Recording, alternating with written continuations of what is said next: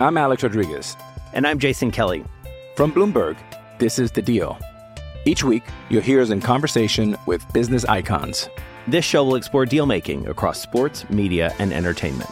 That is a harsh lesson in business. Sports is not as simple as bringing a bunch of big names together. I didn't want to do another stomp you out speech. It opened up so many more doors. The show is called The Deal. Listen to The Deal. Listen to The Deal on Spotify. The voice of Husker Nation is on the air. This is Hail Varsity Radio. Insight, opinion, expertise, along with the biggest names talking Nebraska sports. Join in with the show at 402-489-1240 or 1-800-825-5865. Now, here are your hosts, Chris Schmidt and Elijah Herbel. Welcome to it, midweek editions here. It's Hail Varsity Radio. Chris Schmidt, Elijah Herbel. Could always find us on the stream, the Hail Varsity YouTube channel or Hail Varsity Radio Twitter feed at HVarsity Radio. Give Elijah a follow at Herbal Essence for Elijah Herbel and me, Chris Schmidt, at Schmidt_radio. We have things to discuss as the final tune-up for Nebraska on Saturday against Louisiana Tech before it gets real with Michigan and beyond. We'll dive into it here in a little bit. Mike Babcock with us in 15 minutes. We'll check in with Babbers, his thoughts on Nebraska as we don't know that we'll hear tomorrow from Coach Rule where he's leaning quarterback-wise, but at least they'll put to bed most of the week of practice. I know Nebraska will go with more of a, get them ready for Saturday type practice Friday versus the walkthrough Thursday. Evan Bland with us in hour 2 from the Omaha World Herald, and then we will dive into the Nick Chubb injury with Dr. Brandon Seifert with Nebraska Orthopedic, and a Jock Doc is forthcoming. Numbers to get in, 489-1240, 489-1240, or 800-825-5865. Email Chris at HailVarsity.com. So, off-topic question, but it does relate to football. And there was an unfortunate incident with a Buffalo Bills fan as this fan got tailgating the wrong way. He got covered in some stuff that you don't want to get covered in and woke up and missed the game. I think I've got the gist of that story. Did you see or hear about this? No. Yeah. Well, Bills fan had too much to drink, could not take care of his bodily functions. Okay, I'm following. And he woke up and the game was over. This, I think, goes back to week 1. I just kind of scanned the story. And you're getting your sea legs, and many of you are experts with tailgating. Don't forget, we're at the Single Barrel tomorrow, 4 to 6 in Lincoln. Come see us there. The Hurrdat Sports Bar and Grill Friday. Back at the Single Barrel Saturday noon to 2. So just for your calendar. But my wife has suffered a tailgate injury. You're looking at me kind of like, where's he going with this? I'm very curious as to where you're going. Oh, dude, this is brutal. So long and short of it, Mama Bear, the bunny, is her nickname, and her friend Dora and Boots. We're going to keep official names out of this, but they all went down and they tailgated. They popped in. They said, what's up for the road show Saturday as we were at the Single Barrel. And then they went and tailgated. They went to a couple of different lots, hung out with some friends, and there is all sorts of just nasty bugs flying around. And those damn black little pirate bugs bit my wife. And it flew inside her shirt. I can't make this up. It flew inside her shirt. It didn't bite her once or twice, but it got the trifecta in a region. And for the life of me, I still get evil looks. I'm asking if she's doing okay. So are you doing okay, sweetie? So there's a tailgate injury in the Schmidt household. Are those bites itchy? Like they are what large. They look like an extra nipple. They are huge. Okay. But there's like 3 of them in a region. Mm-hmm. If I get too more graphic, I won't come back to work tomorrow because she will have buried me in the backyard. You didn't hit her with the honey, let me rub some medication on there for you. You ask me to rub your back when you're sunburned, right? So I did ask her today how she's doing and if she needs some help. And that I cannot repeat what she said, but it was sweet in her own little tone. So there's a tailgate. You have buddies that are getting into it. It was game 1 of the season last year. You're getting your tailgating sea legs. Maybe the grill's too hot. Maybe you forgot to use the oven mitt. Maybe there was too many things consumed and you tripped over a bumper. You got to get into mid-season form out of the gate. This was not her fault when it comes to said tailgate injury.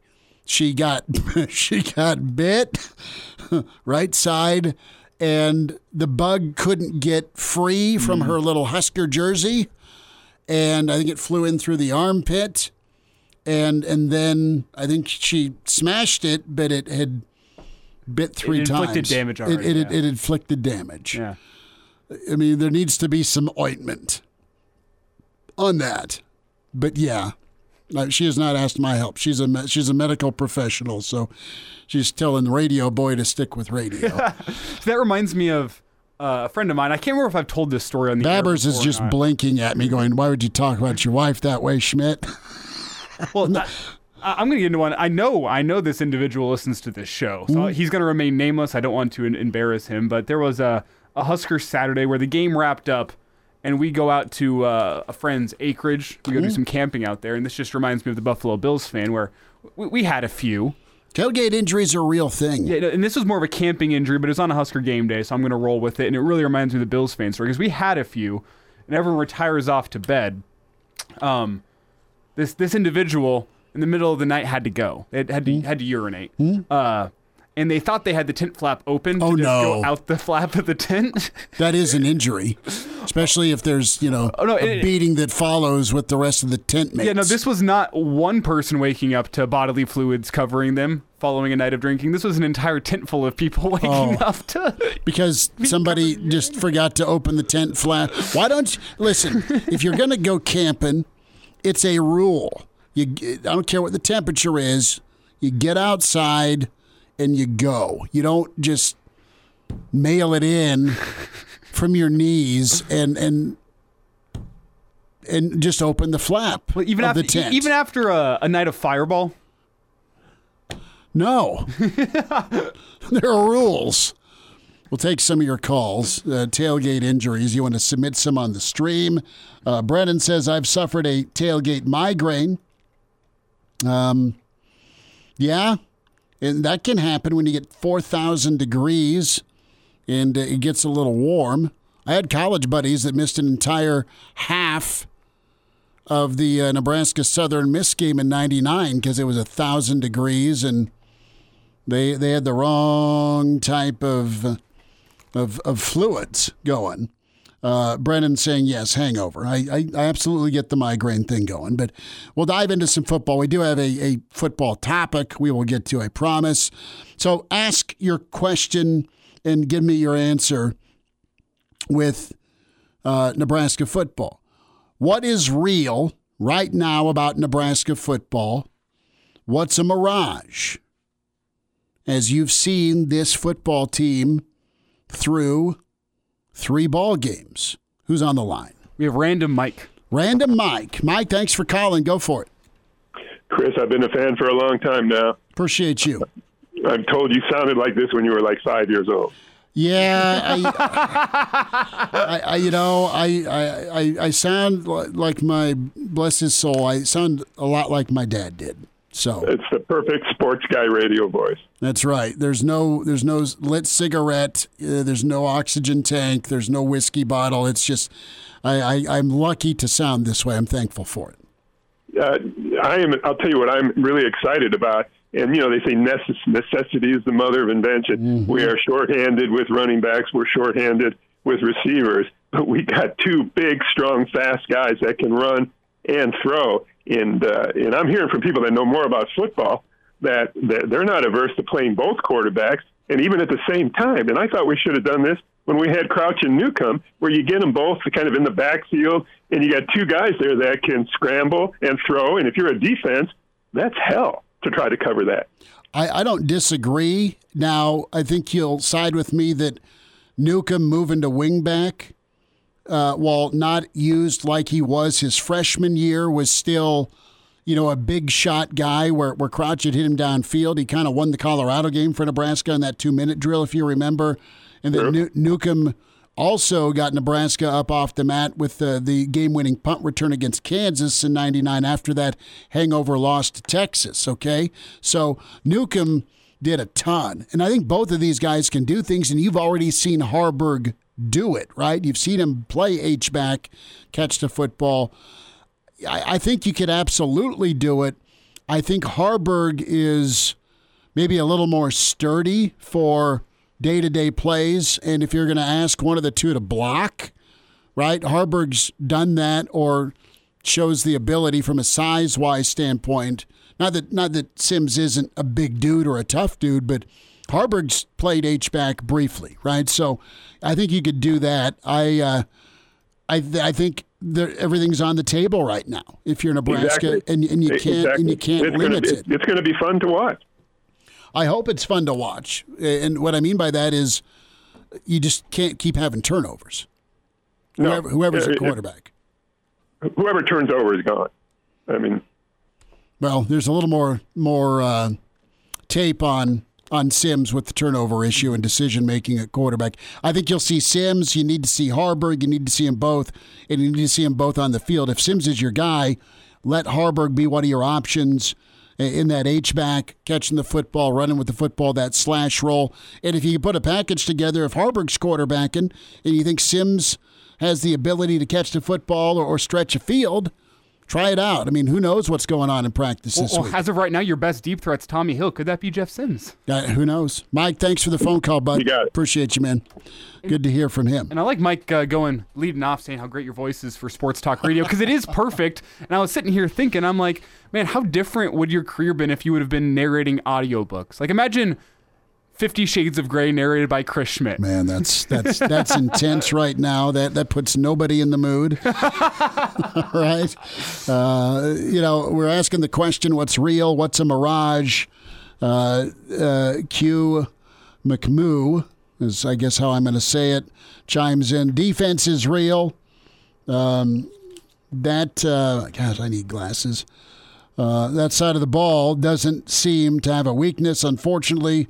Play calling on the offensive side is a mirage. Too much trying to be too clever without the pieces to make it work. That was a criticism. Thanks for the input there on the stream. Yeah, if the reverse worked with Tommy Hill, great. It didn't. It was 2nd and 15 from your 4. You got cute on first down. You've used Tommy Hill to go deep. Tough catch, but a catch that could have been made, taking the top off, right, for about a 40, 50-yard gain, mm-hmm. and Tommy didn't come up with it. Yeah. So, listen, I hope they keep using Tommy Hill, and I hope Tommy Hill can be making some plays. My quick rundown on what's real with this Nebraska football game through 3 games, first and foremost, is the staff. Okay? You've got attention to detail. You've got guys that are about every minute possibility. You've got organization. You have development. You've seen guys, that's real. Also kind of falls under the staff part. What my takeaway is through 3 games, their coaching and development's good, and I agree that the defense is real. Is the defense going to be perfect? Is the defense not going to get gouged by a Michigan? Possible. Michigan's going to do that to a lot of teams potentially this year. Iowa could do that to some teams if their offense, 41 points, travels. You have games on the schedule that you won't win. You're just not better than offense, defense, special teams.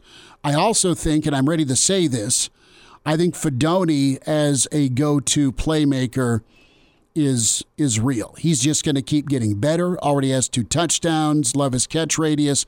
I like his mentality. And I also think Simms' turnover problems is very real. Okay? I think while there's some good and you hope he's ready to go and has a great performance, if you're a Nebraska fan, push comes to shove, I'm betting money that there'll still be turnover problems based on his history. That's just my quick take. I think what might be a mirage right now is your run game. 200 yards the first 3 games. Can this offensive line and the running back room led by Anthony Grant do that against the Michigans of the world? So that's where I'm at right now with real or a mirage. Another thing I want to add to the real list is this team's commitment to physicality. That's not real through the first 3 games. The commitment to physicality. This is a more physical football team than we've seen over the past couple of years, and I'd argue that this team has been more physical than the first 3 opponents on their schedule. Will that still remain true whenever Michigan's in town? Who knows? But I can guarantee you that team is going to play physical against Michigan. I'm not going to guarantee that they're going to out physical Michigan, but that commitment to physicality has been very real thus far this No, month. you nailed it. That's a big miss by me, but no, physicality absolutely is real. We'll get Babber's take on this. What's real? What's a mirage with Nebraska football right now through 3 games? Maybe Babbers has a story of a tailgate injury. He didn't do much tailgating because he's been covering Nebraska football for 4 decades and been awesome at it. But we'll spend time with Mr. Husker football. Mike Babcock's on the way at MD Babs on Twitter is where you follow him. Wednesday edition moves forward. It's Hail Varsity.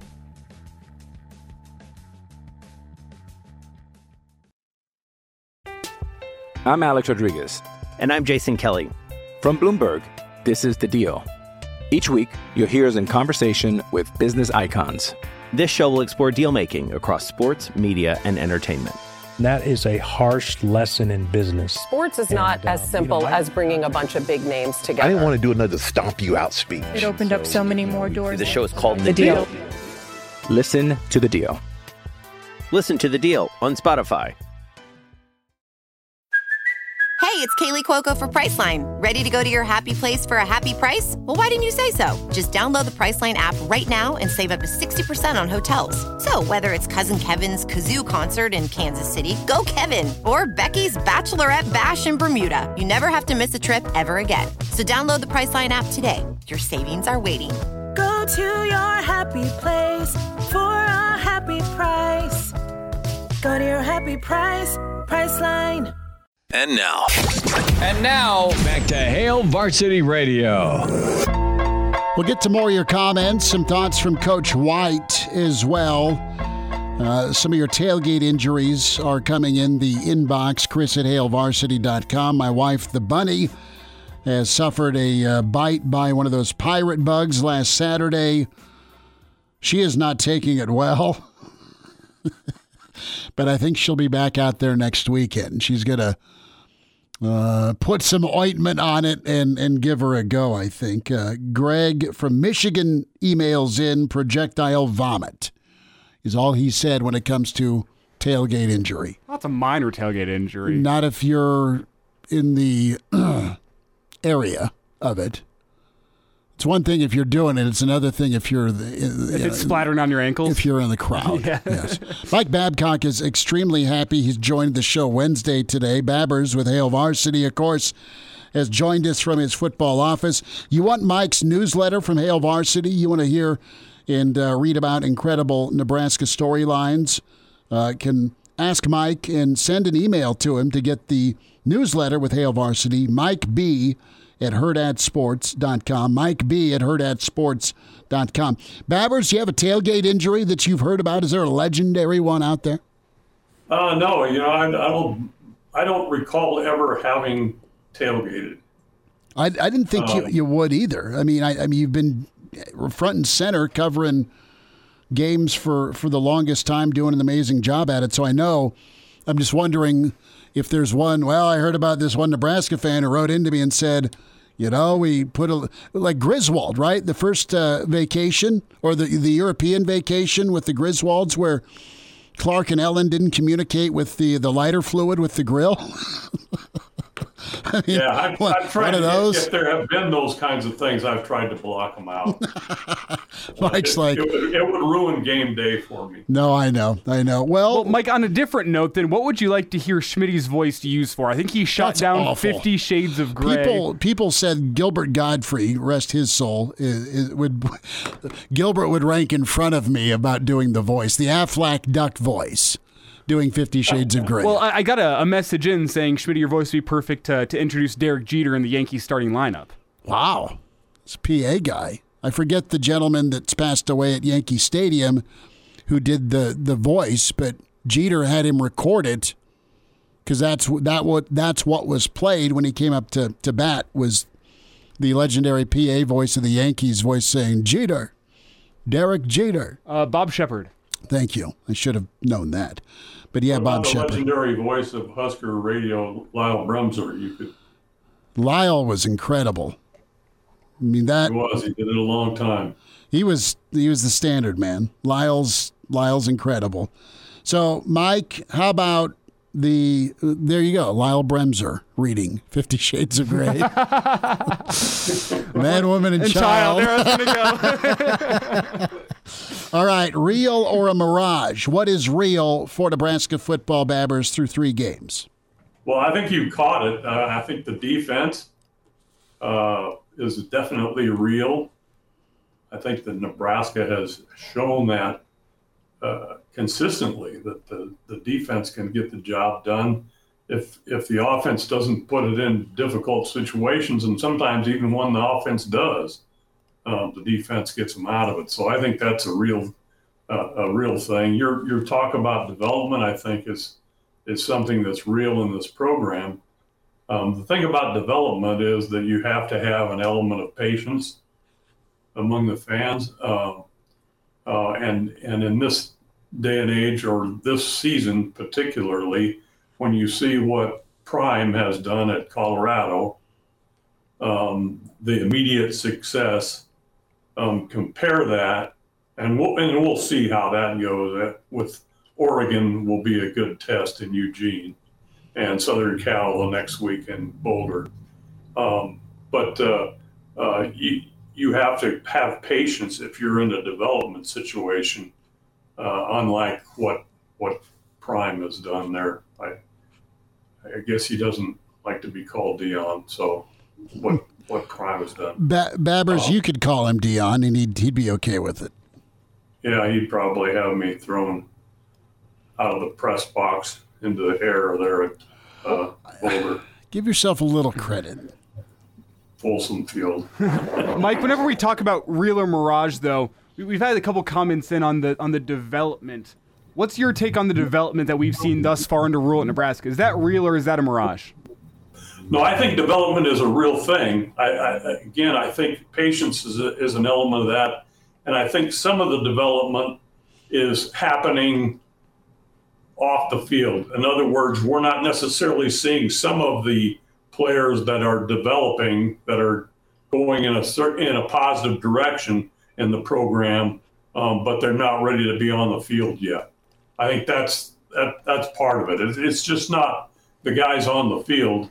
But a good example, I think, of development is Heinrich Harvard. I mean, he's made a dramatic, I think, improvement from the spring through fall camp to the point where he got an opportunity to start and really showed, I think, what he could do. I was especially impressed with his unwillingness to slide and to take on tacklers head on. And some of those tacklers, I think, were a little worse for wear, taking him on because of his size and his ferocity, do I want to say, or grit was the word that you guys were using earlier. But I think he's an example of development. Matt Rule and his staff decided to keep him. He could have been one of the guys that was essentially, hey, we'll help you find some other place. But they didn't. They kept him. And I do think that he's an example of that development that we're talking about. But there's development going on that we wouldn't necessarily see immediately. That's the thing. I mean, you don't just come in and say, okay, well, we got spring and fall camp and we've developed these guys and they're ready to roll. But in his case, I think that's what's happened. Mike Babcock with Hail Varsity joining us at MD Babs on Twitter. Mike, what are you unsure about right now? What's a mirage? And I threw in the run game. It's not that I don't like Grant or the possibility of these young pups doing well. They're going to have to moving forward with Nebraska's running back situation. But it's more so the offensive line that's taken a while to get going. And I'm not sneezing at 200 yards. I think that's admirable. I mean, they didn't memory serves, I don't think they ran for 200 yards last year. So there's a commitment to it, to Elijah's point about being a physical offense. I just don't know. This passing game is to the point where they're going to be capable to set up the run. And they're going to have to in a week. They may have to this weekend. And can the run game be more stable? Can it be as good as it's been moving forward in Big Ten play? Well, 200 yards a game, I think if you could be consistent with that's a good, in this day and age, the way offenses are run, if you can accomplish that, I think that's a good place to start. Now, what's going to happen with the injuries at running back? That's a significant concern, I think, because you're putting it all on basically on Grant. I know Emmett Johnson is number 2 on the depth chart, is in the mix. He's not a real big guy. He doesn't have experience. There's going to be a case of development, what we're talking about, and how fast he can adjust there. Or Quentin Ives, he's 6'2", 185 is what he's listed at. Probably needs to put on a little weight. Maybe has put on some weight. I think the running back the running game is concerned. I think also the passing game, to me, consistency through the air is if you want to talk about things that haven't really materialized in the way that they need to. That's an area where I think you need to be more consistent and be able to attack a little bit more with the passing game and be successful. And we really haven't had Kemp is not been as active as you would hope, or been involved as much as you would hope. The tight ends, certainly Fedoni. I think Borgacher is really a good player as well. And the other thing is that I would say on offense is, how is the fullback fitting in here? I think we need to see more of that. And maybe we will now, given the situation at running back. But I just haven't seen the fullback being as involved as I thought it would be going into the season. It's Mike Babcock with us here, Hail Varsity Radio, talking what's real and what's a mirage with this Husker football team. And Mike, as we look ahead to Louisiana Tech, I guess I'm going to flip this around and talk real or mirage for them. One of the things that's made some headlines is just the gaudy numbers that their offenses put up, averaging almost 500 yards a game against some weaker opposition, though. And I want to get your thoughts on people's concern. I've seen this Louisiana Tech team compared to Georgia Southern. Are they real or are they a mirage in terms of what type of threat they pose to Nebraska? Well, 2-2, lost to SMU, lost to North Texas. Yep. Wins Northwestern State and Florida International. Mm-hmm. I think it's still uncertain what you're going to see. This is not 1998 Eddie Robinson Classic with Tim Rattay and Troy Edwards. That team, Edwards caught 21 passes for 405 yards. Rattay threw for 590 yards against the Huskers.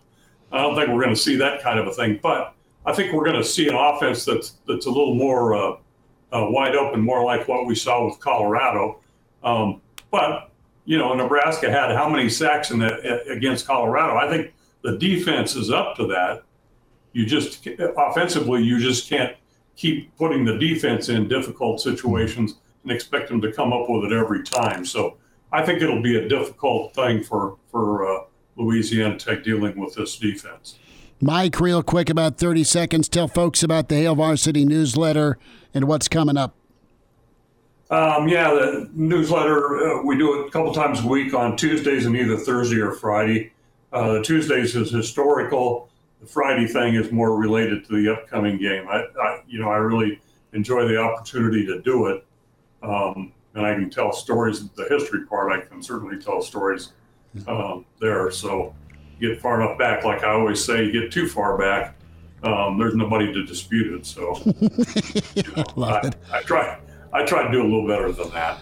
Mike Babcock, Mr. Husker Football, Hail Varsity at MD Babs on Twitter. You want Babber's newsletter with Hail Varsity, Mike B at hurrdatsports.com. Mike, we will see you on Saturday, bud. Thank you. Thanks for having me, guys. Yeah, we'll see you Saturday. And now, back to Hail Varsity Radio. Thanks for hanging out. It's Hail Varsity Radio with you on Wednesday. Chris Schmidt, Elijah Herbal. More of your comments in the stream. Open phones for you till 5. Evan Bland with us here. Big thanks to Mike Babcock. Get his newsletter with Hail Varsity, Mike B at hurrdatsports.com. Just to remind you again, it's awesome to get his commentary and historical perspective. We'll get to some of your comments in the stream. 489-1240, 800-825-5865. Greg says the defense and development are real with Nebraska football. What's the mirage? And that's the topic here, hour one, real or a mirage with Nebraska football through 3 games. Greg's like, look, 35 points. That's a mirage for Nebraska football moving forward. I think they can put up enough points, control the ball Saturday, Elijah. 35, 40, upper 20s. That's fine. Nebraska wasn't really doing that. They haven't done that since they moved to the Big Ten post-Bo. They just haven't. Post-Tim Beck, they've not put up more than 22 to 24 points a game in Big Ten play. They were good for a solid 30 to 35 with Beck and T Magic and Amir and all those guys that really ran that offense well, coupled with a really good offensive line. But it's been tough sledding, which it's tough sledding for about everybody in the Big Ten offensively. So, you have Cutter that chimed in, and I think he's right here. You mentioned physicality. I love the development from a recruiting standpoint, right? So far, so good when you look at a Cam Lenhart, right? Cam Lenhart's a guy that the staff was able to keep, and he's played well. It's just one guy, but what else is possible with this staff? Now, you can go the other side of it with portal evaluation. How many guys have thrived from the portal that have made their way? And that's a case-by-case situation, but you're waiting for a breakout, aren't you, from an MJ Sherman? You're waiting for a breakout in a good way for a Sims. Mm-hmm. And I think, to be fair, what you got with Kemp. Kemp's coming along. They're finding ways to get him the ball and target him. He played well against Colorado, got into the end zone. So he's that twitch guy in the slot that you got to be able to use along with Fedoni. So jury's still out on some of the portal additions. Most of the portal additions, I'd argue. That's very fair. Mirage, Cutter says, is the O-line. Still way behind where they should be. Listen, and I disagree with that. And I just think you're working with what you got, and I'm going to leave it there. I don't think the mirage is an offensive line because I don't think anyone is Benhart better. Yeah, I mean, I'm getting there. Okay. I'm getting there. I'm getting there. The development of the offensive line from last year to this year, I think, is real. I think you've seen guys get better. Benhart, I mean, the one exception being Corcoran, but I don't think the offensive line as a whole is a mirage. I don't think it's legit either. I think what we heard all offseason long was this offensive line can be one of the strengths of the team. If that's the lens you're looking at it through, then yeah, sure, the offensive line's a mirage. I don't think they're one of the strengths of the team. I still think they're the weak point for the most part of that entire team, aside from maybe the turnovers with Jeff Sims. But I don't think they're a mirage because I think we all have pretty clear eyes whenever we see this offensive line. I don't think any of us have hopped on a post-game show, or I don't think you or I have hopped on this radio show and said, you know what, this offensive line, they're great. They're one of the best in the Big Ten. It's not a mirage in that way. I don't think they're where the offensive line needs to be moving forward for what you need from a Husker football team in the way that this offense wants to operate in the long term. They're not there yet, but I don't think I'm prepared to call them a mirage because we've been hard on them. We've been critical of the offensive line. We've been fair. We've not been evil or mean-spirited. We've been very fair about... Yeah, critical in a fair way. Yeah, because I think we can say, look, Ben Hart's better. Mm-hmm. That's great. I think we've said Lutoski's been pretty good. And I think we've been fair about the offensive line, the left side of it, needing to step their game up. And I think you could see that when Teddy P's healthy and ready to go. But there's a major difference with him there, presumably, than what you've got there now. And there's a domino effect, I would assume, on the line, where guys are trying to cover up and cover spots. That's why they've gone with some of those jumbo packages where they've brought in extra help. Kirk chimes in the stream. Let's get this up there. I really want to see the wide receivers blocking downfield and use the heck out of tight ends in the pass game. I mean, you've seen Fedoni, his role grow. You've seen Borkacher, the first game, get a couple of grabs against Minnesota. So I think the tight ends are not only a convenient option for a passing game you're not really super confident in. That's one position where you should have a matchup issue, and from a route standpoint, just get him the football out in the flat or get him the football 8-10 yards downfield and let it work that way. But listen, I think the passing game is just going to be what it is, and that is you're not going to be able to win games if you're forced to throw, and you may not even be able to get your running game going because you can't throw consistently. We've got to see that on Saturdays from who's ever quarterbacking. Now, Rule did say this on his radio show last night, so I'm going to bring this up, Kirk. Nebraska averaged, what was it, 1.5 knockdowns per play. Like, elaborate on that. Okay, so every play... I think I missed this. Okay, no, this was good. And this goes back to Nebraska and Ron Brown. Ron Brown and Coach Osborne were like, all right, every play that's a run play or even a pass play, when it comes to blocking, you saw the love that Piper got with his pancake. Mm-hmm. That's a pancake / a knockdown. So on every play... The glory teams of Nebraska, the really good lines of scrimmage teams, or the receiving crew with the Corey Dixons of the world, the Abdul Muhammads, they would average a 1.5 knockdowns per play. So almost 2 guys got to, their back got to meet the turf per play. And if Nebraska can do that moving forward, that means you're decleating somebody. And that 11 on 11 turns into 11 on 9, right? Does Ben Scott's knockdown count? The one he was flagged on? Does that one count? I like the effort and the attitude. Hey, the refs were late with their whistle. I like a guy playing through the whistle, but you still get flagged for it. That's what I wondered. Does that get a check mark on the box from the coaching staff or not? Well, let's clarify Cutter's comment here. I don't disagree, Elijah. I agree with you in the sense I was saying that the mirage, because of how much the coaching staff has talked them up, they have improved, but it's not what you expected. I think we're all kind of there, right? They're better, but they're better from what was really bad a season ago when it comes to pass protection in an offense that was calling 45 pass attempts a game.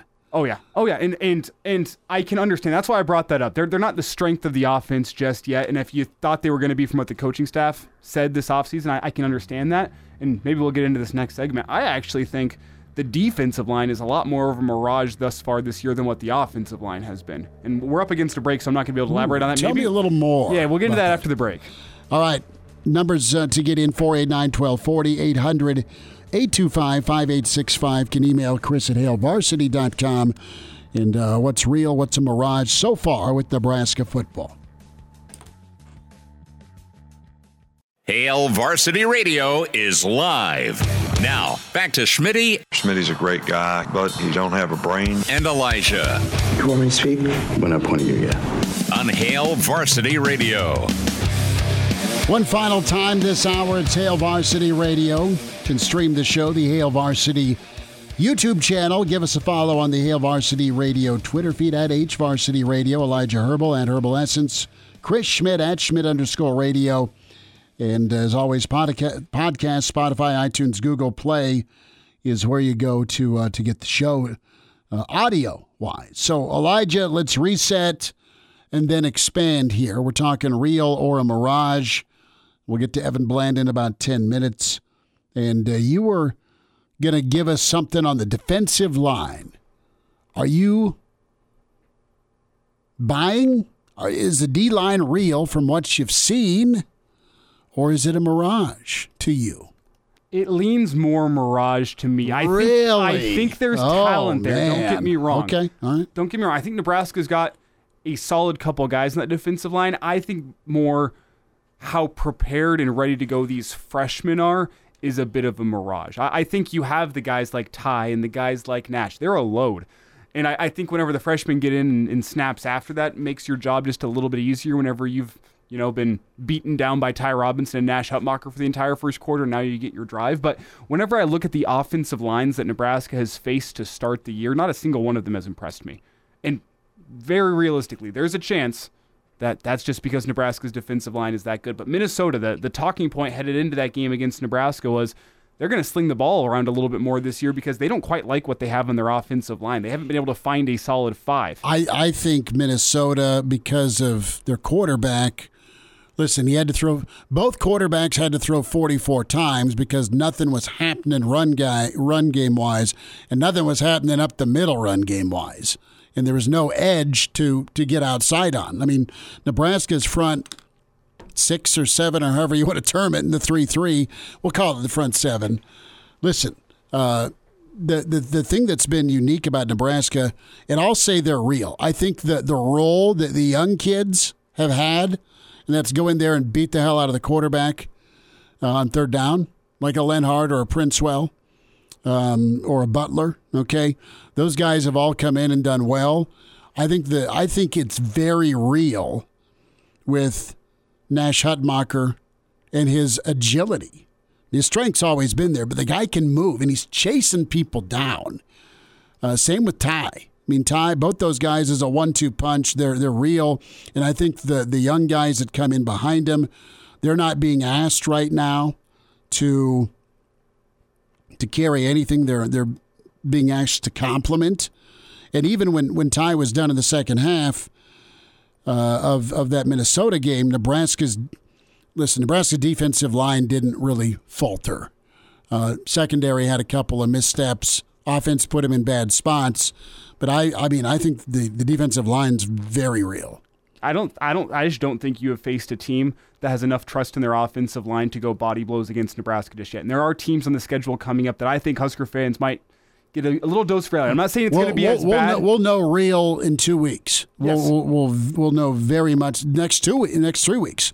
Because Illinois, I mean, their game plan is going to be try and run it down your throat as well. We haven't seen Nebraska's defensive line stand up to that. Maybe they are real. Maybe that's going to be the proof that I need. But I haven't seen an offensive line that I think has truly tested this Nebraska's defensive line in terms of what they can do running the football. The thing that will screw Nebraska football this season, if it doesn't get turned around, isn't going to be the defense. It's going to be the offense.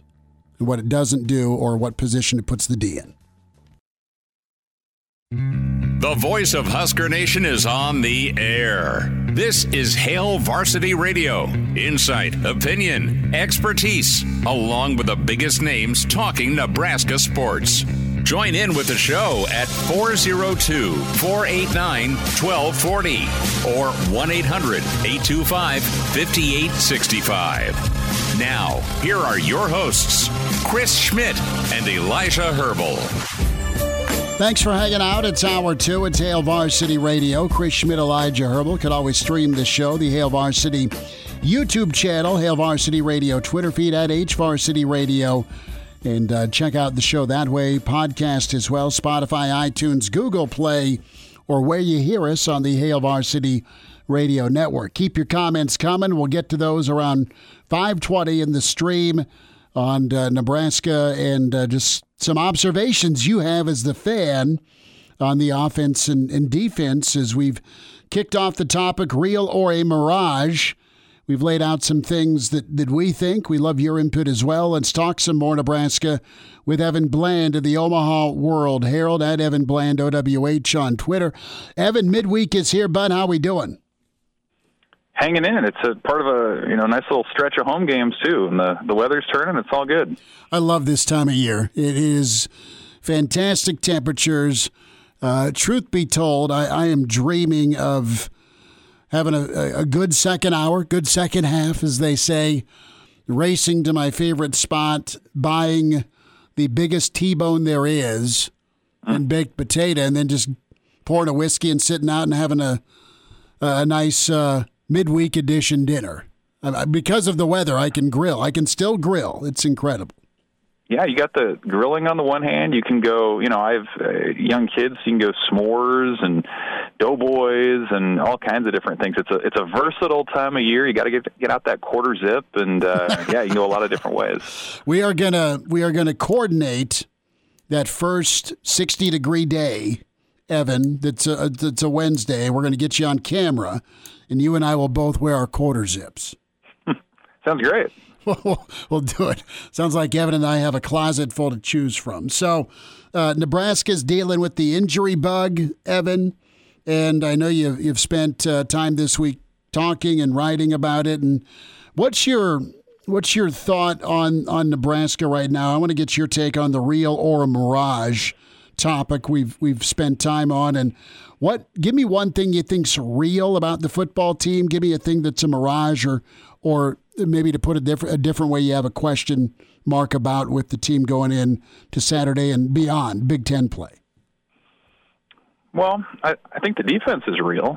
The second half against Colorado notwithstanding, it's been really interesting to watch because they've been able to play so many guys with hardly a drop-off at all. I think the number is 30 different defenders that have played at least 10 snaps on defense, and you think about the first three games for Nebraska, we're not talking a lot of garbage time necessarily. A little bit in the fourth quarter against Colorado and maybe a little bit late against Northern Illinois, but you're seeing 20 guys pretty much rotating in there in critical situations. So that seems to be real. It seems to be a strength along the defensive line. I think I kind of thought the secondary and the linebacking group would be a strength, and that's held up and had even a little bit more depth maybe than we would have expected. So, I think that'll certainly continue this week with Louisiana Tech, that's dealing with injuries of its own at quarterback and running back and some of the skill positions. Obviously, that'll be put to the test with Michigan the week after that. But it does seem like that's going to be the group that you can continue to rely on. Mirage, or what I'm curious about, I feel like the jury is still kind of out on special teams and what exactly that can be. We've seen a good game from Brian Buschini. We've seen, one where he was spraying it a little bit up in Colorado, and that might have been injury related. We've only seen a couple field goal attempts from Tristan Alvano. The one good return on kickoffs was from Ramir Johnson, and he's out for the year. So, it feels like that group has graduated from being sort of the liability that it's been in the past, certainly a couple years ago, 3 or 4 years ago. But I wonder if it can provide that spark, that blocked punt, that big return, a clutch field goal. It just hasn't really shown up yet. And when you talk about embarking on Big Ten play, there are going to be a lot of tight games, a lot of situations where you're maybe going to need a lift from a surprise contributor, and I'll be curious to see if special teams is up to the task. It's Evan Bland with us here from the Omaha World Herald, talking some real or mirage. It's been our topic of the day here on Hail Varsity Radio. And Evan, some people seem to disagree with me, and that's okay. It's not the first time people have disagreed with my takes, and I'm sure it won't be the last either. But I think that the defensive line, what we've seen from them so far, could be a mirage. And I'm not willing to put that firmly in the mirage category. I want to see a little bit more, but I don't think they've necessarily gone up against a team that is really going to commit itself to the running game. And maybe that's because that nobody's wanted to run against the Husker defensive line, but I don't think that the teams they've played were teams that wanted to run the football against this Husker defense all night long. And I'm not quite sure that defensive line is as real as it's made out to be right now. What's your take on the defensive line? Yeah, I mean, you could make that argument. Like Minnesota seemed like they went to the pass game quicker than they have in the past. Certainly Colorado had very little interest in running it. Northern Illinois, they tried for a while, and guys like Nash Hutmaker were just dominating the center in a one-on-one type of situation, so you couldn't really gauge that all that well either. But I think about that unit as it came into the year. We knew Ty Robinson was sort of the resident veteran there. It felt like Nash Hutmaker was going to take a step. That's certainly to this point proven to be the case. And then you just kind of wondered with that next group of guys, like, would they be up to the task? Would they be able to hold up physically? I think Cam Lenhart has certainly acquitted himself well. Prince William and Mielin, same sort of deal. You can kind of just go down the line a little bit, and they've found some guys. A.J. Rollins got a little bit of run against Northern Illinois last week as well. And you can kind of start talking about that jack spot, too. Jamari Butler's had a couple of sacks. Chief Borders and MJ Sherman. So, I think they have the bodies, but certainly if you want to make the case that their opponents at this point have not been hard-nosed rushing teams that have wanted to pound you on the ground for 4 quarters, I think you could make that argument. But, again, like some of the individual developments that we've seen with guys like Nash, who I think stands out specifically, is notable. And then you hear defenders this week saying, it makes a difference when you hit hard on Tuesdays and Wednesdays and you're practicing tackling and you're sort of toughened up so that on Saturdays that's not the difference, but that's just kind of the norm of what you've had. So it feels like this is a group that's sort of steeled for the black and blue Big Ten and ground and pound that we're going to see. But certainly, Michigan in a couple weeks is going to be the ultimate test of that. Evan Bland's with us here from the Omaha World Herald at Evan Bland, OWH on Twitter. Evan, you wrote about the quarterback decision that looms for Saturday in your latest story, and you did a little research on Rhule's history with quarterbacks, and Sims is kind of a new era, new Rhule situation, because before Rhule left, there was no portal. There was transfer opportunity. But Rhule's a guy that had always, at some point, if he had to make a quarterback change, he went young, didn't he? Yeah, it was interesting. I asked him about that on Monday, and he pointed out, when he was at Temple his first year in 2013, he inserted P.J. Walker midway through that year, and he was the guy for the next 3.5 seasons. And a similar situation at Baylor in 2017. Charlie Brewer enters in like Game 5 or Game 6 or whatever, and doesn't come out like for the rest of Matt Rhule's time in Waco. So what I thought was interesting, though, was that when you look at the situations that led to both of those freshmen, they didn't start Game 1. They got their opportunities because the guy or guys ahead of them were injured and ineffective with turnovers. And so it kind of reminds you a little bit of the current situation at Nebraska. So I'm not saying that Heinrich Harburg's going to start Saturday and never going to come out again, but that precedent has been there at other points in Matt Rhule's career. So I thought that was interesting. And certainly he's a guy who's talked a lot about building this program, the year one, setting the culture, and you're going to build off of this into the future. Heinrich Harburg, has multiple years of eligibility remaining. If you feel like he is the guy or can be capable of being the guy, there is a history in Matt Rhule's background that says, he's willing to go with that person, building him up and kind of bringing the team along. So we'll see if that plays out. Some of the circumstances are different. Jeff Sims was the handpicked guy out of the portal. They felt like he was the guy throughout the offseason. And so how much difference then does 3 games make in that calculation? I think we'll find out Saturday night or Saturday afternoon. I think my opinion at this point is that you'll probably see both of them in some regard. And I do think when you look at not just Louisiana Tech, but into Michigan and beyond. Like, this is the last week. If you're going to put a guy out there, this is that sort of get-right week where you start to feel you can have guys feel better about themselves, find some success. I think that could be valuable for a guy like Sims after a couple of rough weeks to start, that he could feel good about himself heading into Big Ten play. Evan, do you think we'll know who the starter will be moving forward by about 6 o'clock on Saturday? Do you think that question gets answered against Louisiana Tech, or do you think we're going to have another week of this discussion next week as we get geared up for the Michigan game? My hunch would be we're going to have another week of this. Like, Louisiana Tech's defense is probably the worst that Nebraska is going to see this year, statistically. I mean, you look at it, I think they're going to be able to run the ball with whoever's in there. Your quarterback, whether that's Sims or Harburg, I don't think is going to be under too much pressure to pass very much, and certainly Nebraska's shown that it's not been willing to pass all that much to this point. So I don't know how much you answer there unless one of those guys comes in and really struggles and the other guy lights it up. To me, this is a chance where maybe you see both guys at different points, maybe even in different roles.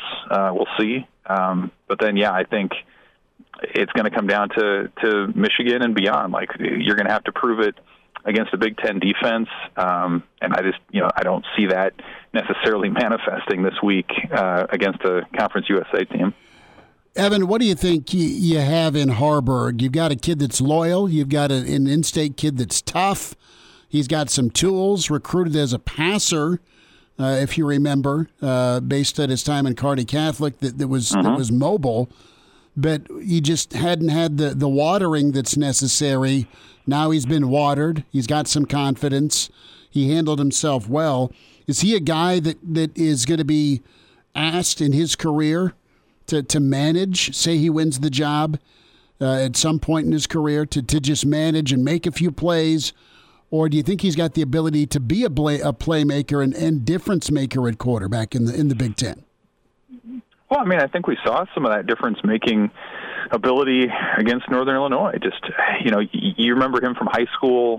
He was a guy who could jump out of the gym as a basketball player. He could dunk. Like, he's one of the faster guys, one of the more explosive athletes on the team. So, like, if you think Jeff Sims is more explosive, and maybe he is, it's not by much, just from a metrics or measurables sort of standpoint. So I think he's got that going for him. Like you said, he comes from a passing system in high school, so that part's not new to him. He's a smart guy. I know he had 4.0 or maybe above that in high school, was an early enrollee at Nebraska, quick processor. So you think that he probably has a lot of those pieces and those intangibles to jump in and do this. What I think is interesting is kind of bringing it back to the defense a little bit. Like, I think before the season, the thought internally and from the outside was that the defense could be good, but maybe not as good as it's been. And so if you feel like you need to win some high-scoring games, you probably want to go with a guy like Sims, who's done it before, who can score from 60 yards out with his legs. I wonder now, after you see how the Northern Illinois game turned out, and just how dominant potentially that Nebraska defense can be, maybe you do place more value on ball security and game management, just knowing that there is a reasonable path to victory as long as you don't give it away. And so far that's something Harburg has in his favor, and you would think that he's going to get more opportunities to continue to show that this week. It's Evan Bland with us here, Hail Varsity Radio. And Evan, I think we'll get you out of here on this. We got about 90 seconds left. Nebraska wins the game on Saturday and I know it doesn't carry as much weight as a game like Colorado or Minnesota in terms of what Nebraska needs to do. You assume they have the talent advantage, but what does Nebraska need to get done on Saturday? I think it's pretty straightforward. I think you got to run the ball a lot. I mean, again, Louisiana Tech was the worst FBS team in the country last year at stopping the run. They're not that much better at it this year. I know they've had a couple of games against an FCS opponent that maybe alters those numbers a little bit, but I think you have to run it. But I also think when you look ahead toward Big Ten play, you got to start figuring out something in the pass game. You got to start finding ways to get Billy Kemp the ball in space, or more targets for Thomas Fidone, or maybe you get a freshman receiver going like Malachi Coleman or Jalen Lloyd. I just think, again, if Nebraska wants to win this game, they're going to run it. But I do think this is the week. This has to be that last week where you also try some other players, try some other things that you can use carrying forward that's going to win you some games in the league. So Evan Bland says Anthony Grant has the Roy Halou game on. I'm kidding. I'm sorry to put words there. I just thought it'd be kind of funny. But Evan, no, I get you. Why not? If this is a team you can line up and smoke, listen, figure out a way to get comfortable with some things that you're actually going to call in Big Ten action, and we'll see if Nebraska does it. Evan, always love talking with you, man. We'll see you on Saturday. Thanks for a few minutes. Hey, thanks, guys. Appreciate it. There he is, Evan Bland, Omaha World Herald. Find him on Twitter at Evan Bland, OWH. Open phones here next with Hail Varsity. And now, back to Hail Varsity Radio. Thanks for spending time. Be sure to get the podcast, Spotify, iTunes, Google Play with Hail Varsity Radio. Get that downloaded, get that subscribed to, and get your comments in on the Hail Varsity YouTube channel. So Chase asks the question about Fedoni. We're talking real or a mirage. I think Thomas Fedoni's production, as it's ramped up, 4 catches, 40-plus yards last week. A couple of targets against Colorado. Really nice catch on a couple of sideline routes. I think there's chemistry between him and Harburg. And Chase was asking, do you think the improvements of Fedoni in the last game mostly due to his relationship with Harburg? Will Fedoni production drop if Sims is quarterback? Listen, him and Borkature, Elijah, got to be primary targets with where Nebraska's passing game is at right now. Well, and that's where I was going to go, is the fact that I think it's less due to the quarterback and more due to play calling. Yeah. Whenever you have 2 quarterbacks who, as far as I can tell, are both about one-read guys. Fair.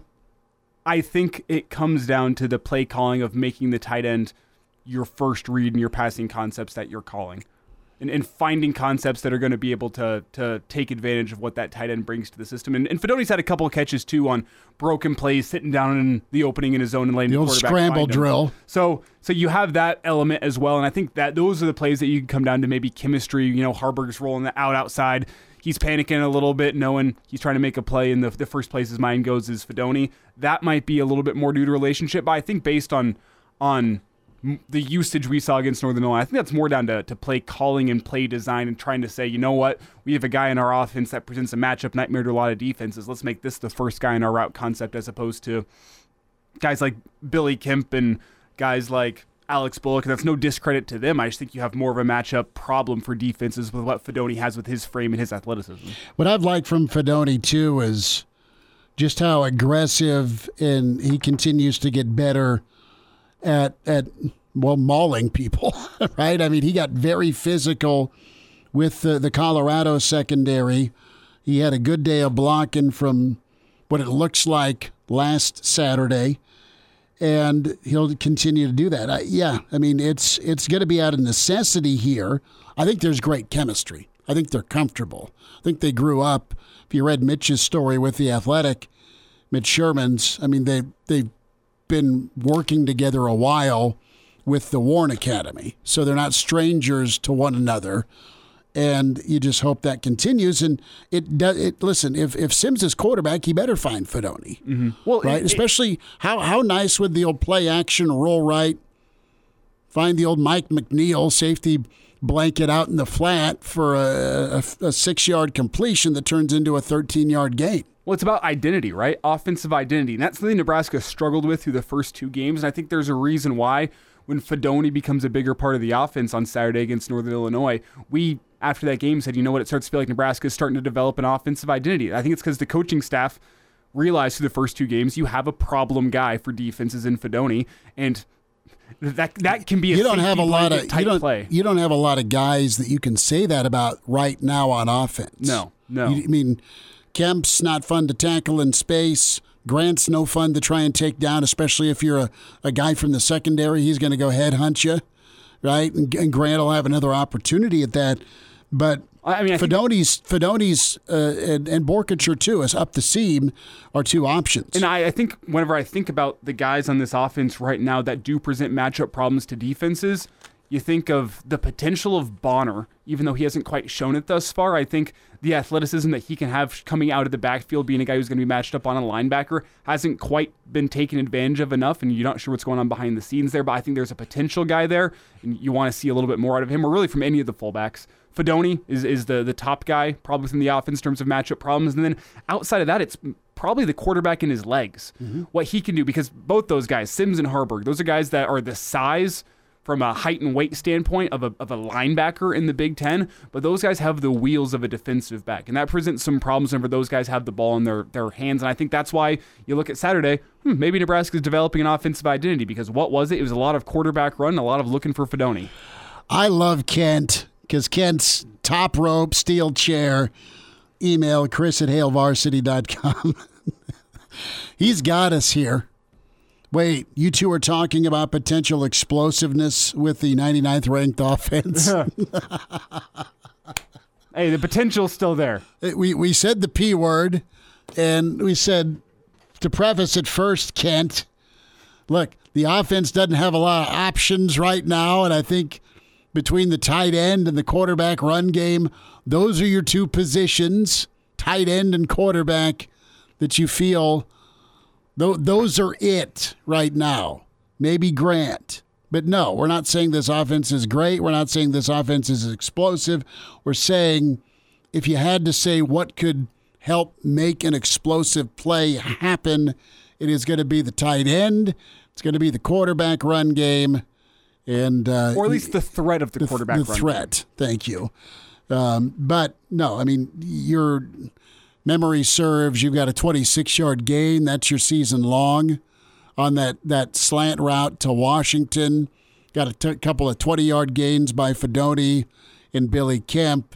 Your screen pass to Gabe went for 14, but at least it was completed, right? You had to go back to probably the Obama administration the last time a screen pass was completed. And it's funny you brought that play up, because I kind of forgot about this on my rewatch. Another back. If you go watch that, Northern Illinois is showing pressure, and this is probably the thing that impressed me most about Heinrich Harburg's game on Saturday. I am pretty sure he checked into the audible into it. He does some pre-snap motion, or not some pre-snap motion, some pre-snap signaling there whenever Northern Illinois shows blitz, and what do they come out with the screen? I think that was a pre-snap check by Heinrich Harburg into the screenplay. And if it was, which we haven't heard anything official from the coaching staff on that, I don't think they probably will give us anything on that. If that was, though, a check into the screenplay after Northern Illinois shows pressure, that would be one of the most impressive parts of the Heinrich Harburg performance to me from Saturday, but maybe we'll never know. Kent, so I hope you're all right. I hope you're getting our full context here. Couple more emails to get to, chris@halevarsity.com. The topic that Elijah brought up when it comes to what audiobook he would like me to narrate. Elijah threw out the 50 Shades of Grey. That made many ill. Austin says, Chris is the Morgan Freeman of Husker Radio. Any chance we get to a spot where full second-team offense and defense see more than a few minutes of the game this weekend? Austin, thanks for listening. Thanks for the email. I am not going to start my Morgan Freeman, prison isn't a fairy tale worried narration. It's not Michigan week yet. But no, I think you'll be able, based on what Evan was talking about, some of the research we've looked at, Nebraska, if they take care of the football and stick to what they are, could name their score early, and then they could probably work on what they want to work on without trying to show too much second half. Now, the question is, you're at the point right now with both of your quarterback options, really all three, that they all need work in the passing game. And whether the score is tied or you're up 2 touchdowns or down a score, it's all relative because you're going to need it at some point, Michigan and beyond. So let them get the work in. But first and foremost, be able to line up and run it. And then figure out a way to get someone deep on play action.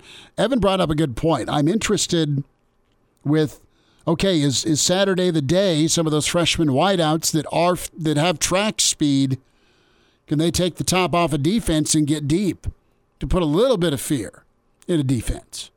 Because you need that. We've talked about Fedoni. We know Grant's going to be the guy. And you know Harburg or Sims going to be carrying it. You'll see some quarterback run. You'll see some zone read. You'll see some option. Great, but push comes to shove, you're going to need to be able to throw the football.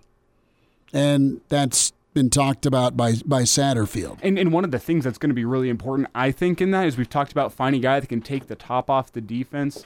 We heard yesterday from Satterfield, man, Malachi Coleman, he vomited at practice yesterday because we told him to take a break and he wants to show something. It's a vomit alert. This game on Saturday might be one of the last chances that some of these freshmen get in terms of a tune-up game to show this coaching staff, hey, I'm going to be ready for conference play. You can feel a little bit better. I mean, it's the same thing we talked about last week with Harburg, with him getting started against Northern Illinois. It's a chance to show the coaching staff what you have in the back pocket. You can say the same about this game with Northern Illinois. Heinrich Harburg's shown what he has.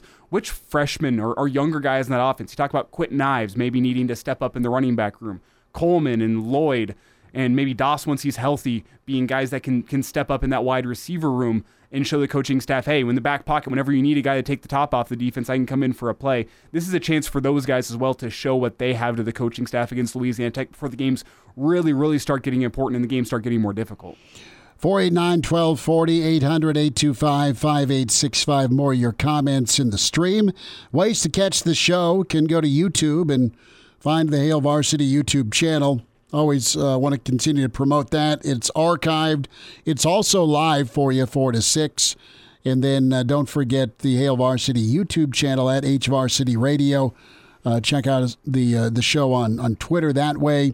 Come see us tomorrow. We're at the Single Barrel, 9th and P, downtown inside the Graduate, a Thursday road show. So if you need a whiskey, they have 200 to choose from. Get a whiskey. Get yourself a big old steak. Maybe some chops.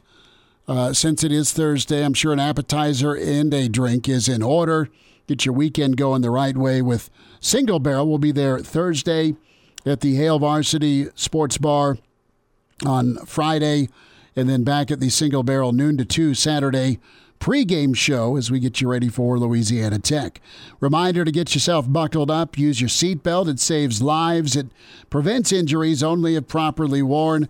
Buckle up. A message from the Nebraska Department of Highway Safety Office. One of the most disgusting things you saw this week had to be Nick Chubb's injury. And that is all sorts of gross. You are sick for Nick Chubb, great running back. Cleveland is going to go with Kareem Hunt. He is back after being with them 4 years after getting, showing his way out of Kansas City because of some behavior issues. So Hunt will be the guy, but Chubb, I hope he can come back. But man, 8 years in the league, 8 great years in the league. And to have that happen to the same leg, the same knee that he had in Georgia. In the first place your mind went after watching that injury was some of the bad ones we've seen through the years. Joe Theismann on Monday Night Football is one you went back to. You go back to, where the Louisville basketball player, his leg broke. Well, Paul and George. even the way Searles described Bridgewater's injury in Minnesota, he was on the field for that one. Jock Doc's on the way. Hail Varsity continues. And now, back to Hail Varsity Radio. Back into it. It's Hail Varsity Radio. Time for a Jock Doc Wednesday. Nebraska Orthopedic Center. Dr. Brandon Seifert with us. And Dr. Brandon, good to spend time with you. And as a Nick Chubb fantasy owner and, well, a human, first and foremost, you got sick to your stomach with what was on Monday night. And unfortunately for Nick Chubb, same leg, same knee, now 8 years apart. What's your reaction to Chubb's injury? Just brutal seeing that poor guy. To think about having to have that happen twice to somebody, I can't imagine. It was interesting. I did see a picture today where somebody had lined up the original injury that he had with this one. And again, just two kind of gruesome injuries. As a healthcare provider, sports medicine coverage person, you see an injury like that and immediately your mind goes, okay, like worst case scenario here, we're talking about something very, very serious where somebody could have a blood vessel, the big artery in the back of your leg taken out with that, not just even thinking about the sports side of it, more just like saving an extremity. You start to think about those things in this kind of situation. It's Dr. Brandon Seifert with us here at Jock Doc Wednesday on Hail Varsity Radio. And Dr. Brandon, you said you saw the picture. Tell me, whenever you saw that image, what was your first thought in terms of what structures could be at risk? We don't have an official diagnosis from the Browns or from Nick Chubb on what's actually been torn. I think we can assume it's a couple of ligaments, but where's the first place your mind went knowing what he's already torn before in his Georgia career before this? Yeah, so you look at an injury like that, the biggest thing you think about, we're so used to hearing about an ACL tear, those kinds of things, so that obviously is at risk. But the other thing you worry about when the knee gets pushed in that direction, kind of that hyperextension type direction, the PCL, which we call the posterior cruciate ligament, that's that ligament in the back of the knee. Anytime somebody goes into that really hyperextension, that you worry about that becoming injured. And then from there, you can kind of go either way. If the knee starts to slide more towards the inside, then you worry more about taking out the MCL in addition to the PCL.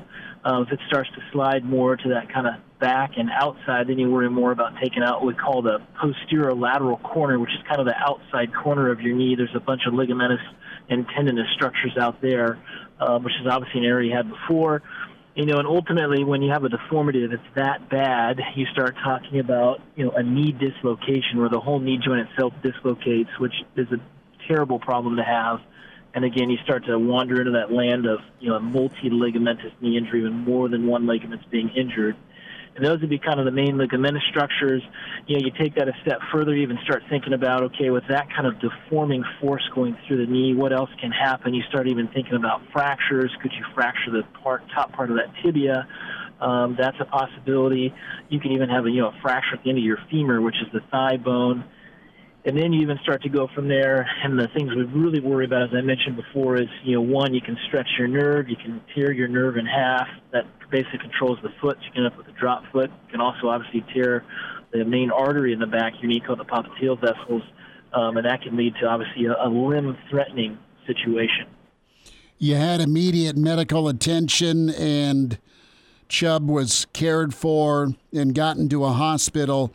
Going back to Georgia, and this is what made Chubb slide to that second round, was 2015 at Georgia, where same leg, MCL, PCL, LCL, where it was just that left leg blown up, that knee blown up.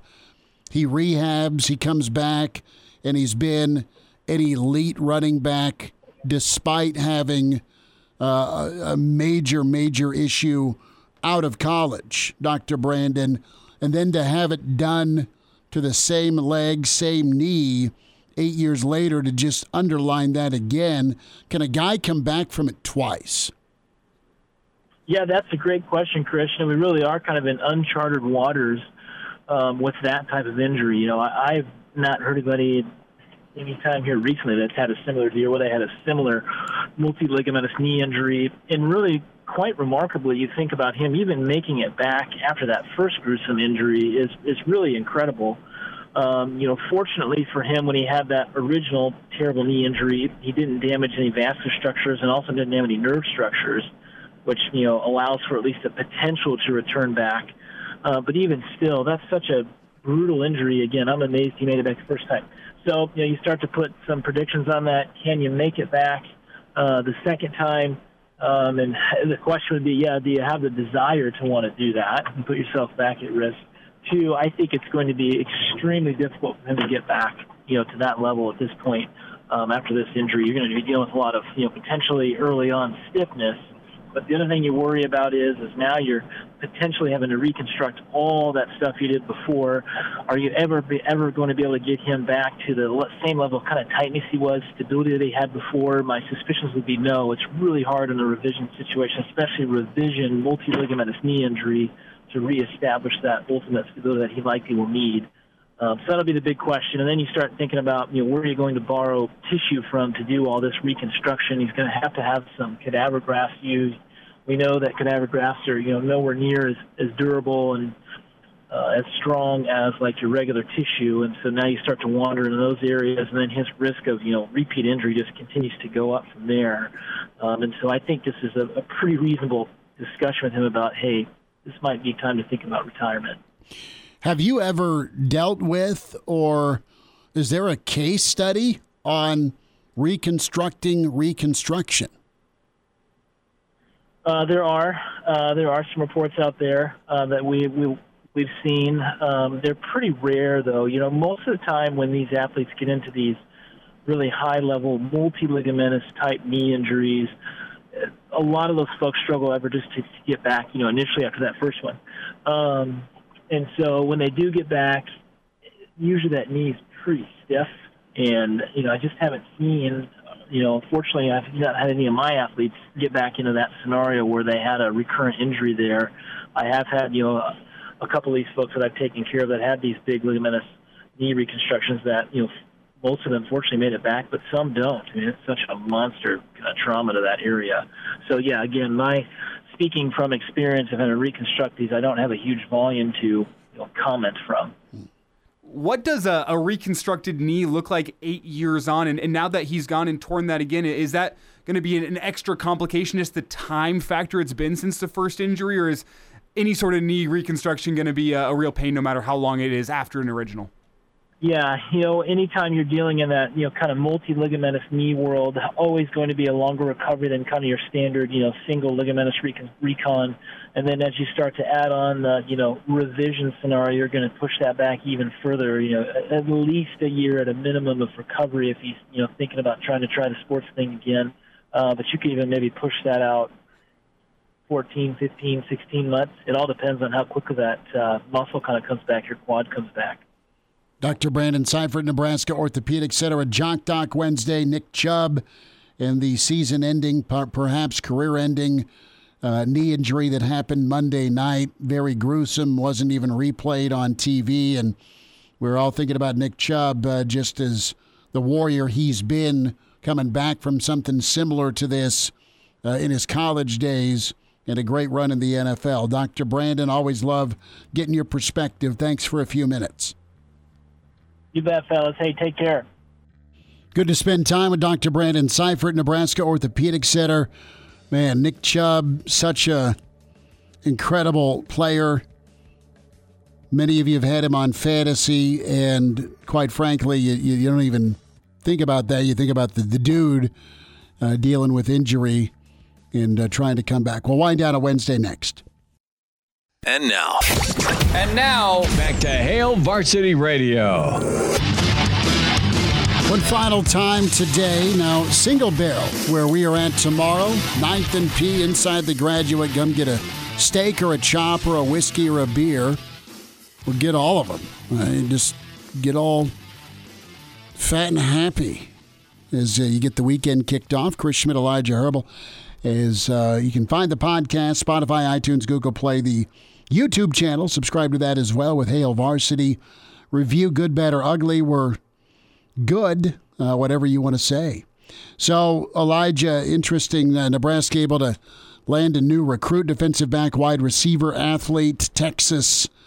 The state, and pretty big for the Big Red as they continue to get things figured out on the recruiting front for 2024, 2025. Not a ton of spots left for Nebraska. Yeah, and it's J.D. Crisp is the name. And I was wondering, Schmitty, we were going to get there. We'll get there more tomorrow. Yeah, and I've been wondering, is there any relation with he's dual sport, J.D. Crisp, football and baseball. Is there any relation to Coco Crisp? And I have found through some research, I don't believe so. No. I don't believe there's any You had hopes up. I had you going for a second because Nebraska does have the son of a very famous former professional baseball player on their team, and Riley Van Poppel. His father, right. Todd Van Poppel. You weren't born yet, but some of us schemed and plotted how to get Todd Van Poppel's rookie card because he was not only this next stud relief pitcher, the next Eckersley, but he was also acquired by Oakland, and Oakland was in their heyday with the Bash brothers in 1990. So, yeah, some of us know a lot about Riley Van Poppel's papa just because of our obsession with the Oakland A's back in the day. Cypress, Texas, where he's at, two-way stud. Second Baptist is where he's out of 6 foot 190 and the 25th player overall in the 2024 class. And, you look Nebraska going back to Texas. It's a good thing. And he'd love to play wide out, but if they think he's a defensive player, he says so be it. So we'll have some more thoughts tomorrow. Big show tomorrow. We told you we're at the Single Barrel. We'll have Brandon Vogel joining us from Counter Read. Gary Barnett, Coach Barney will check in.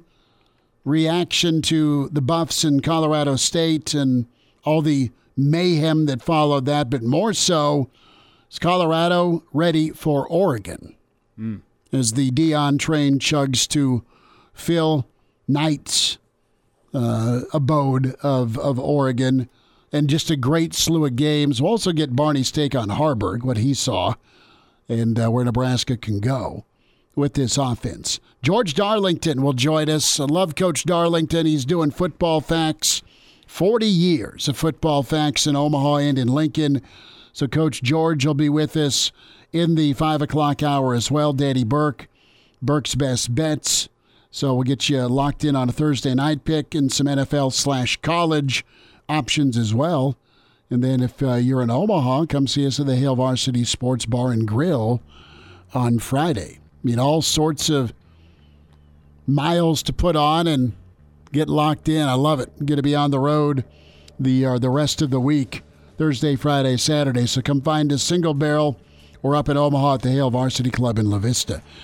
Elijah, get dinner figured out. I will send you a picture of the T-bone. And quickly, I just want to give a birthday shout-out to listener Crew. He's always in the stream. It's his birthday today. Happy God birthday, love Crew. it, Crew. Happy birthday. A Huda Media Production.